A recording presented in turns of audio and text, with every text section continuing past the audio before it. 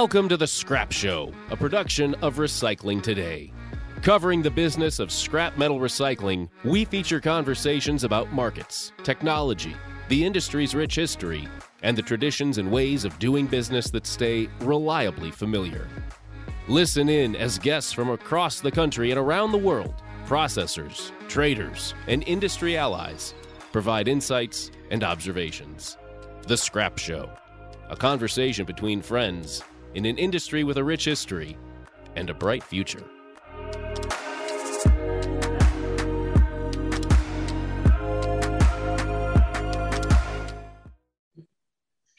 Hello, everyone. This is Brian Taylor of the Recycling Today Media Group, and welcome to The Scrap Show. We're here, as the name implies, to talk about scrap recycling.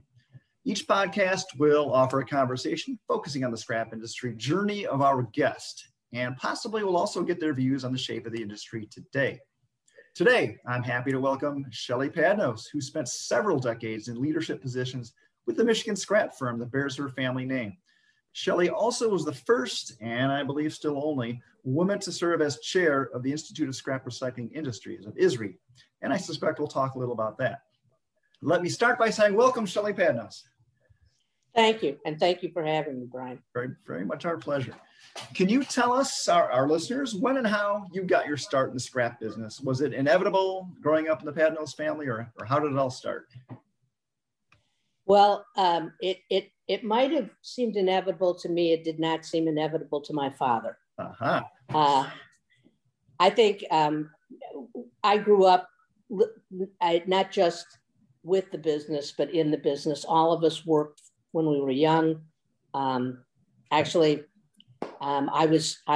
worked until I was about 16 during the summers. Okay. Just doing all kinds of different things, including dispatching and the scale operation and those sorts of things. So I really grew up in the business. It was a big part of our lives. And I think I always had an interest in the business. I went to law school. I practiced law for about 5 years. And then they offered me a partnership, and that seemed like a very big deal to me. Like this was now going to be this big commitment that I was going to make, and I was going to do this for the rest of my life. And I wasn't quite ready to try that. I really thought that if I was going to take a flyer, I was 30 years old. I thought I could try something different. Even if it didn't work, I would be young enough to still go back and practice law. So I went to my dad to talk to him about it, and he said, "This is no place for a woman." Oh, no. Actually, I think he probably said, "This is no place for a girl." And to clarify this, we're talking about Seymour Padnos. Is that your father? Correct. Okay. Seymour. And this was in Holland, Michigan. It was the main, or still the only? It was in Holland. And Which actually, is Western at the time, Michigan we had 1.5 yards at that point in time. So it was, we owned part of a yard up in Ludington at that time. Okay. Yeah, and he said no and go think about it. And I came back to him again and I said, "No, I'm really serious." And he said, "Okay, well, you have to go talk to your uncle." Oh no. Okay, so I went and talked to my uncle Stuart. Okay. And they finally sort of both agreed, but I think they didn't quite know what to do with me. Mm-hmm. With the boys being Mitch and Jeff, who preceded me into the business, my cousin Jeff, my brother Mitch, they literally rented them a car and sent them out on the road. Okay. I think that was very intimidating for them to think about sending me out on the road. And so I struggled a bit, I think, in the early days to figure out where I was going to fit in and how that was all going to work. But it's been 37 years actually now. So okay. So what has been the progression of responsibilities or titles? I guess where did you find your first niche, and how did you move up? We started, and I think it was a really good thing for me, but I did about a 6-month rotation working in every single part of the yard. I was out on the sorting lines. I tried to weld. I'm never going to make a living as a welder, I will tell you. And, and then as the timing happened, Bob Stein came to work for us, and he was a non-ferrous metals trader. And I went to work for Bob Stein, and I despite their concerns, I was out on the road at that point a great deal. Okay. All right. How did your ISRI involvement get started? Because obviously some of our listeners might know you more as Shelley Padnos of ISRI officer, stature. How did you get started with the local chapter, or how did that all start? Because I was a lawyer, I volunteered to work on the Michigan chapter legislative committee.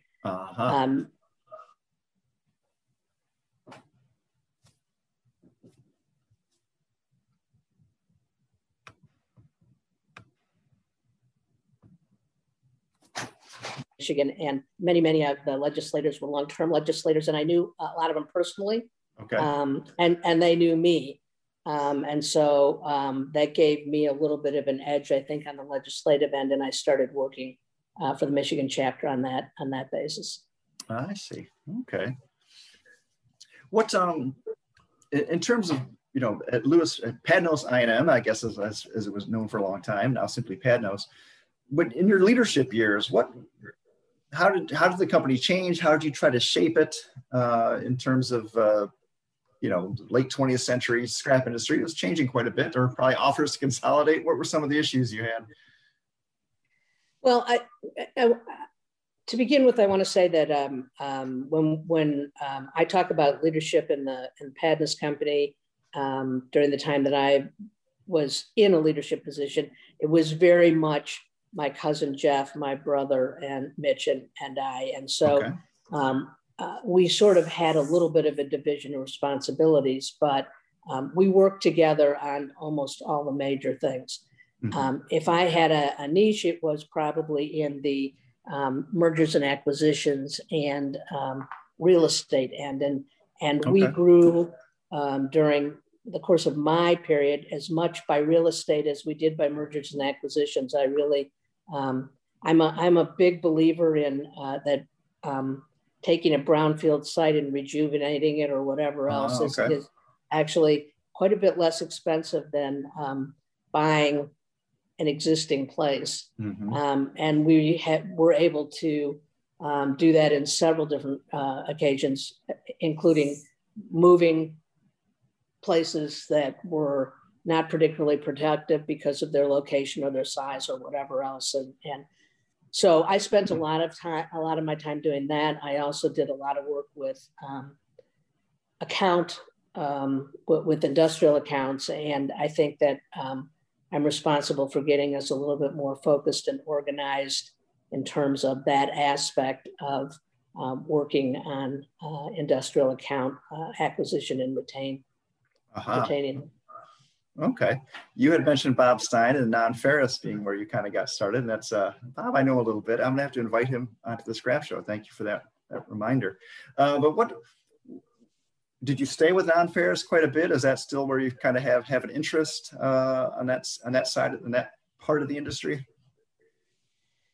I think no, really. I think that my interest is pretty broad-based at this point. I mean, I think that anybody who's in a multifaceted scrap processing business, I'll tell you exactly what I told my cousin Jonathan Padnos, who's the current president and CEO of the company. And that very early on, I said, Jonathan, in this company, you can delegate paper, you can delegate plastics and oversee it. You can delegate non-ferrous and oversee it.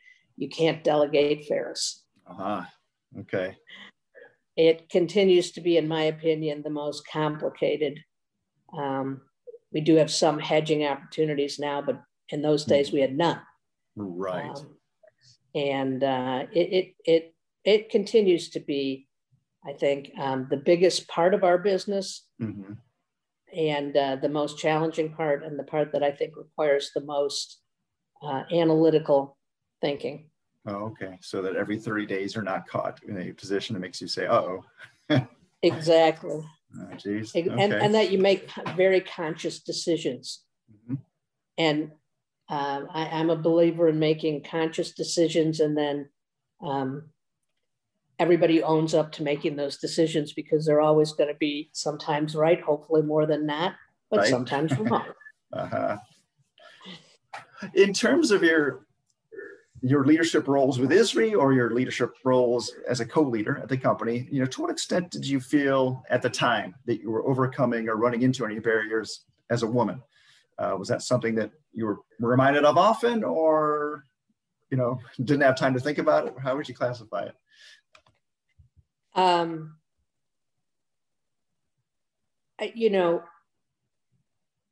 I think that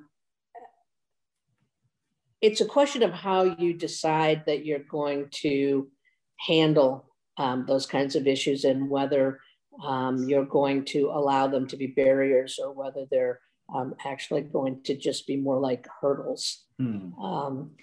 And so, I would say, yes, there were a lot of hurdles, and okay. I think in every aspect, but when I began practicing law, there were only 2 other women in Ottawa County practicing law.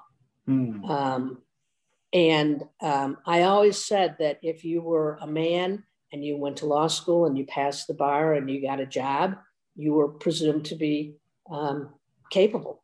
Mm-hmm. And if you were a woman and you did all of those things, then you got to prove yourself. I see. And I think that that's still very much the case. And it certainly was the case throughout my time. There's always an added extra step, and you can decide how you choose to deal with it, both internally and externally. I mean, you can get angry and frustrated, or you can just say, no, this is what I want, and this is what I'm going to do. I'm going to have to remember as an interviewer to make that distinction between a barrier and a hurdle, because that's something that those are 2 different things, aren't they? They are. Yeah, and accepting your Lifetime Achievement Award, and congratulations on that, from ISRI, that was a couple of months ago. You said there is more to be done in terms of the role, finding more and loftier roles for women in the scrap industry. Can you revisit your suggestion to company leaders about diversity? I thought it was quite an articulate set of comments that you made. Sure. Well, and my comments go beyond just women. Okay, I will just say that I'm speaking about my experience is obviously limited to that, but I'm speaking about diversity in general. And I think that the most important point that I could make to people is that if you bother to look at both studies and at the most successful companies and entities out there, what you will find is diverse teams. And if you want to increase your chances of success, what you will do is you will create diverse teams, and you will make room for different ideas and different opinions to influence your direction. And I think that is a hard concept to grasp. Right. And I think it's even more difficult to implement. People talk all the time about implicit bias, the bias that every single one of us has. I have it, you have it. And how do you overcome implicit bias? And my example is, you walk into a room, there's a group of men and there's a group of women. And it's a professional meeting, okay? But there's still, where do you go? And you do that automatically, without thinking, without any consciousness, without any thought of like, oh, I'm going to exclude those people from my conversation, or it's just my comfort level's there and I'm going there, and boom. And I think that's really what implicit bias looks like. Okay. And every one of us has it. You walk into a group with Asians in one place and all white guys in another place, and you just naturally do it. And so overcoming that implicit bias, overcoming that natural tendency, that quick thinking, is how some of the writers talk about it. Right. Fast thinking and slow thinking is taking the time to think about actually making a choice. And it doesn't mean you still can't go to the guys, to the white guys, okay? But it means that instead of just going where your gut just sends you instantly, you've thought it through and you've really tried to and I believe that is how you overcome any kind of stumbling block to moving forward in those things, is to make conscious thought about it. I can use myself as an example. I'm basically an introvert, but when I worked my way through the seats at ISRI, I really had to become more of an extrovert. I was out on the road, I was doing speeches, I was traveling all over the country, and I literally used to say to myself, okay, you're on, switch, flip that switch and go. Right. But I had to think it. It didn't happen naturally. And I think that this is the exact same thing. I mean, I think that you have to make a conscious effort to change your natural tendencies to gravitate towards what is most comfortable for you. And it's not easy. And it's uncomfortable. I mean, be the first guy who walks up to a group of women. What do they think of you? And I tell the story. One of the things that I've done more recently since I've slowed down at Padnos is done a little bit of work with the MBA program at Grand Valley State University, and the dean and I teach one program to like senior level MBA students about implicit bias and how to think about it and how to deal with it. And we were doing an MBA program for one of the local hospitals, which was mostly male physicians and female senior nurses. But there was one senior nurse who was a guy. And he came up during the break to us and he said, I have to tell you, okay, I mean, it's crazy, women come up to me and pat my head and other nurses, and they do. And, if I did that to them, I would be in so much trouble. And I think that overcoming those just natural tendencies is just really, really important in terms of being able to move forward with it. You need to literally say to yourself, what does my team look like? What are its strengths? What are its weaknesses? And how do I fill that in a more diverse way? And then you have to consciously go out to look for that. Yeah. Okay. I would think in the scrap industry, this reminds me of, there's a company out of the UK that had let me know that sent out a press release actually that they've been trying to increase the female percentage, the women percentage of their workforce, and they found that their biggest barrier, and I think this kind of ties into implicit bias, had been on the operations side. They would never have thought to even try to recruit or find a forklift driver or a crane operator, scrap handler operator, from the whole female half of the population. Oh, absolutely, for sure. I still remember our first female truck driver. Okay. And the guys were, well, it can, but all the guys were lined up to watch her back in, Oh, geez. Yes, exactly. Speaking of hurdles, if you weren't nervous enough to begin with, but, at Padnos, we now have very senior level. We have female managers of yards. We have a woman who is responsible for a big part of our facilities management.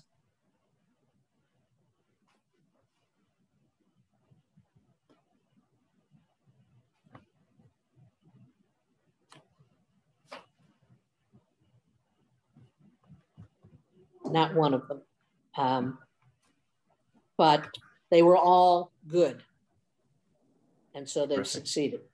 Great. Oh, to stay in the scrapyard, I guess. We're not actually at a scrapyard right now, but thinking about the main facility in Holland, the main Padnos facility, how has processing technology changed in the 37, it sounds like, years that you've been working? What would you have seen, or even going back to your childhood when you went to that location, what would have been there now that's long gone, and what is now on that site in terms of machinery or a process that just wasn't really fathomable during your childhood? What are some things you can think of? Interesting. Well, what would be there, and it's not long gone because we still do have some application, but cable cranes, I think. Yeah. Right. It was 100% cable cranes at the time. We do still do some ship loading, barge loading with cable cranes, just because of the length of the booms and the ability to move the scrap a little bit better. But I would say 95% of what we do is now hydraulic. Sure. And I think that's probably universally true. When I was a kid, we had balers. You know, as I grew up, we gained shredders and shears and a hot briquetting system and a motor block braking system. And in my family, every one of those was a really big deal. I see. We all went down to go see what was going on and to see everything work. And that was a very big deal in my family. In fact, I'd tell you funny, sort of a sweet story actually, but when my dad went off to World War II, he took 2 photographs with him. One was of his parents and his brother, and the other one was of the new cable crane. Well, that is an amusing story. Jeez, that's funny. So, I mean, and now it's not processing equipment per se. I mean, you know, as I joined, it was computers and controllers, right, and automation, and now I think that the biggest area is sorting technology, which is just incredible. Sure. And I think that has taken all of us to a whole new level of processing. So it's been pretty dramatic. Do you remember, and this is putting you on the spot a little bit, but do you know when the first auto shredder would have been installed by Padnos? See, I don't want to. It was in, this is another funny story. It was in the early 60s, I think, that it got commissioned in 63. And it was, you know, the guy who really brought the shredder into popularity and was Mr. Proler. Yeah, Israel Proler. The award's named after him. and it was called Prolarized for a long time. And so the distinction that my dad and my uncle had was they were the first ones to put a shredder outside of a large metropolitan area. Oh, okay. And it was enough of a distinction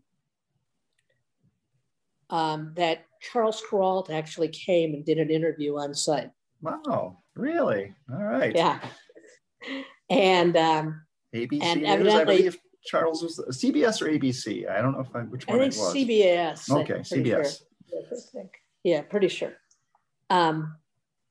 Anyway, so evidently Mr. Proler saw the segment and he called my father to say, I see you invented the shredder. That's a little regional rivalry there. That's funny. To talk about Western Michigan specifically, you mentioned barge, some barge loading done by the company. So what waterways does Padnos have access to that would involve barging? Brian? We clipped out there for a minute, didn't we? What waterways does Padnos have access to that would let it do some barge shipping? We are on Lake Michigan. Well, we're on Lake Macatawa, which is a inlet into from Lake Michigan. Okay, you're on the west so coast, we have the entire Great Lakes system. Plus, in the very early years when we built the dock, when my dad had the dream to build the dock, we actually partially loaded ships because we didn't have 26 feet of depth. We had, I think at that point it was about 18, so they had to go top off someplace else. But we actually shipped ocean-going vessels through the St. Lawrence Seaway. Oh, really? Oh, okay. Huh.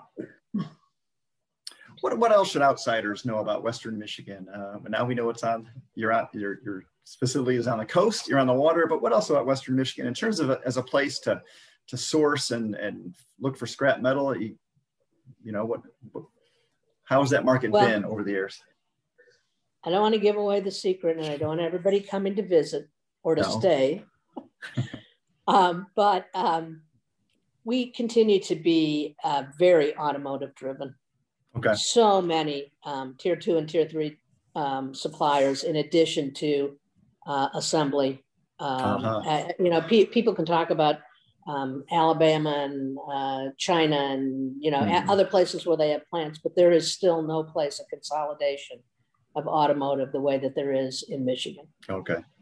And then we also have, and I think this is maybe less known, but a very vibrant furniture manufacturing industry, which started as wood manufacturing back in the days when they were logging in Upper Michigan and in the Upper Peninsula. Mm-hmm. There was a superabundance of wood. And so all of these furniture factories began as, or most of them began as wood manufacturers, but have transitioned obviously to all kinds of other things. Mm-hmm. And we have Herman Miller and Steelcase and Hayworth and Meridian and almost every, and Herman Miller just bought Knoll. And so we are continue to be a major production hub for furniture. Okay. All right. Yes. I knew a little about that, but that's, I did not appreciate the extent of the furniture business there. And that's office furniture largely, right? Not entirely, but. It is, I think that their bread and butter is office furniture for sure. Herman Miller has a whole home side of it, but I think their bread and butter is definitely office furniture. Okay. So you had your chance to work in the legal profession. You pretty much very consciously chose the scrap business. What are some of the ways of doing business in the scrap industry that you think you would identify as, first of all, maybe being consistent, and maybe second of all, just being attractive to you, the way folks in the business operate? Well, consistent. I always say that if my grandfather came back and saw the breaking pit, it's the one thing that he'd know exactly what was going on. Okay, tell us about the breaking pit. What do you mean by that? A breaking pit is usually a large bowl-like area that you've created, hopefully with some protection around the sides, where you break cast. Oh, the break ball tower cable crane. Oh, okay. Precisely. And where you still wait for the absolute coldest morning you can find to break the biggest pieces. Okay. And there is, other than the safety precautions, there is almost zero difference. That's still the same between now. Exactly.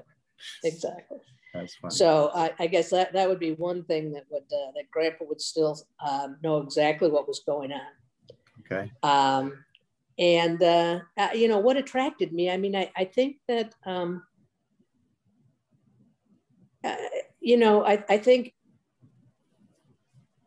we probably could have been in the ditch digging business. Not that there's anything wrong with ditch digging, but I'm not sure it mattered what business it was. I grew up in it. It was a very big part of my family. It was a very big part of our lives, at the dinner table. Right.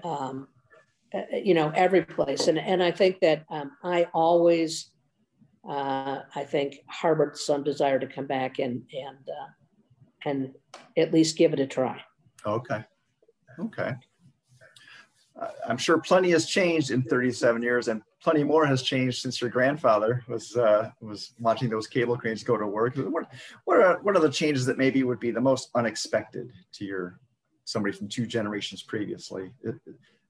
Is it the way that the office is set up and what happens in the office with communication methods, or is it you mentioned the sorting systems? I mean, that sounds like it might look. I think, it is technology in a really big wrapped package. It is every kind of technology that you can think about. I mean, when you interview Bob Stein, ask him about the bat phone. Okay. I will. That was the one mobile phone that we had that everybody shared. And it was in this big black bag, and you had to stick an antenna on the side of your car. Okay. Okay.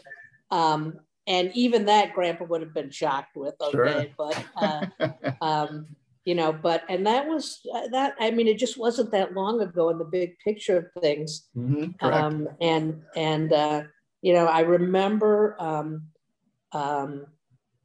going to a scrapyard out on the West Coast and seeing my very first fax machine.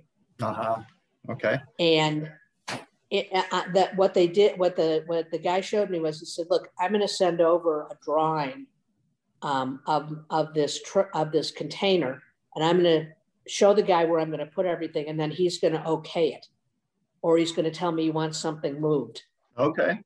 And within minutes, all of this happened, going to China. And I had never seen anything like it before in my life.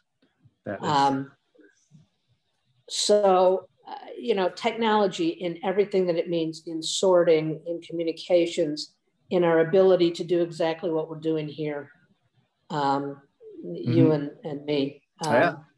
It's been so much fun and so interesting, and so, we have 5 electricians on staff now. Oh, geez. Wow. Full time. And I suspect that we could use another one. I mean, it's just a constant, and it's meant huge savings. Okay.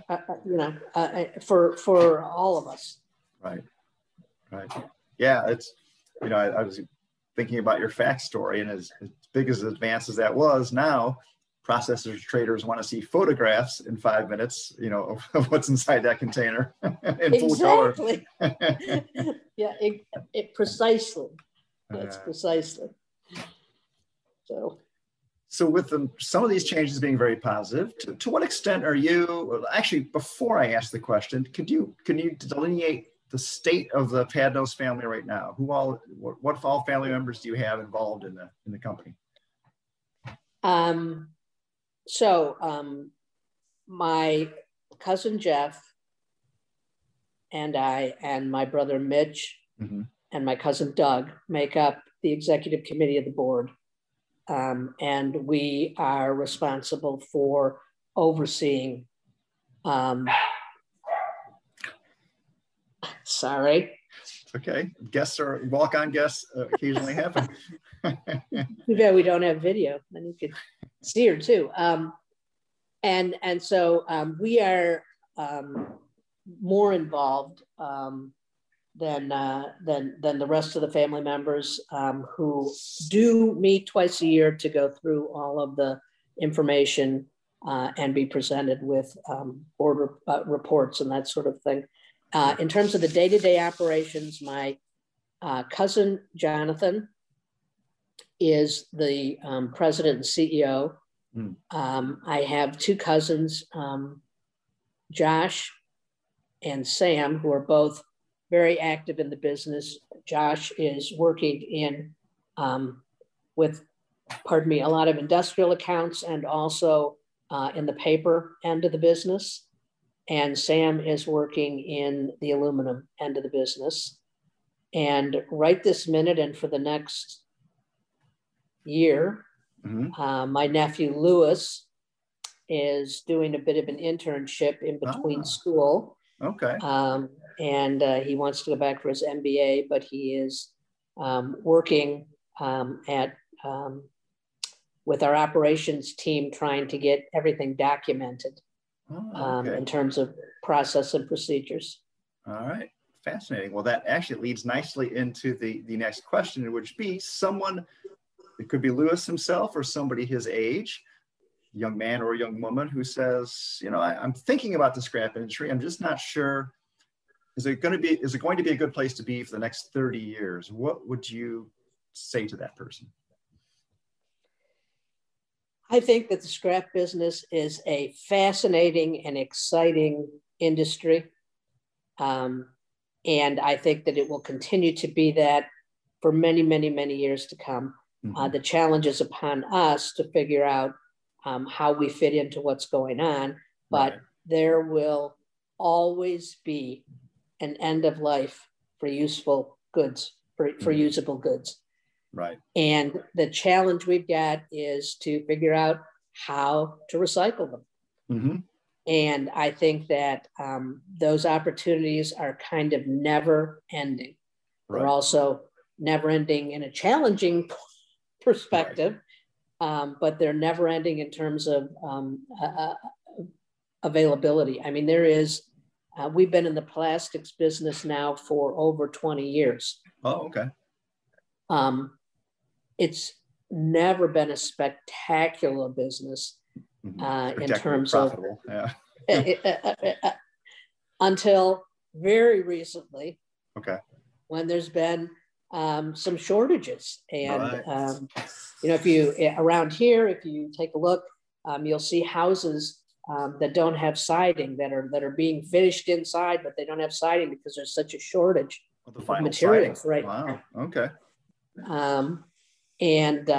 So I think that it's a business that is full of opportunity, mm-hmm. And full of challenges to go along with it. But I think that's what makes it interesting and fun, and you just don't know where it's going to lead you. Right. I suspect, your grandfather and others of his generation never expected cars to be put through a big shredder and come out and have the iron go one direction, the aluminum go another, and the plastic go another.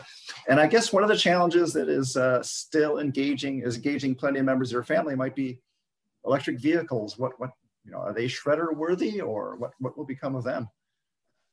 Well, I think it depends on what the electric vehicles are made of. I will say this, that the batteries continue to be quite a challenge. Yeah. We still haven't figured out how to recycle them, for sure, mm-hmm. In the sense of taking an old battery and making a new one, similar to what we do with lead acid. But even handling them is a challenge, because they do have the capability of combusting. Right, especially the lithium-ion ones. Yeah, exactly, on impact. And so in terms of the rest of the car, I think it depends on what it's made of and what's in it. And I would say we're getting better every single day at being able to recycle every single part of a car. Our ASR, our automobile shredder residue portion, shrinks daily. That's great news. That's great news. I'll try to end on an encouraging question, which is, I think it's a surprise. I've not been in the business as long as you have, but I've been doing this for 20 some years now. And, the whole notion that pretty much every major corporation operating in your area is issuing a sustainability report every year and saying, we're going to recycle this much and this much. I mean, is that gratifying? Is that you, Shelley Padnos, are you saying finally? Oh gosh. I think that to the extent that people are really, that companies are really prepared to walk the talk, mm-hmm. Yes, I think that, and there are companies out there that we see. Herman Miller is a great example. They actually got a Design for Recycling award from ISRI, okay. One of the very early ones, because they truly dedicated themselves to reducing landfill and to recyclable materials and to recycling. And we're seeing the other furniture manufacturers moving in that same direction. Steelcase is very focused on that right now. Mm-hmm. So we are seeing some people walk the talk. I think not everybody, I think it's a wonderful soundbite. Yeah. And it's a very popular soundbite. It seems to have been, yes. But I don't think everybody is as committed to it as they might indicate. That is, I guess, a suspicion that we'll have to keep our eye on as journalists and as recyclers. Well, Shelley, thank you very much for spending time with Recycling Today, with the Scrap Show. It's been a pleasure. Talking to you. And do you have any closing thought? Yeah, I'm putting pressure on you. Do you have a closing thought before we say goodbye in terms of what's going to be happening in the recycling industry the next few years? Well, I actually don't have a closing thought on that part. I think I've sort of expressed my feelings on that, but I will say one thing, and that is that my work with ISRI and in a leadership position with ISRI gave me an opportunity that I probably couldn't have gotten anyplace else in terms of leadership. And it was a really critical time for ISRI because we were working through Superfund issues, and gave me the opportunity to sit on the Superfund recycling task force for EPA and do lots of other things. But it also taught me a huge amount about leadership. And I just really highly recommend taking that path for people who want the opportunity to grow themselves. Get involved. So I guess, yep, get involved. There's my message. How about that? That's good. That's a very good one to end on.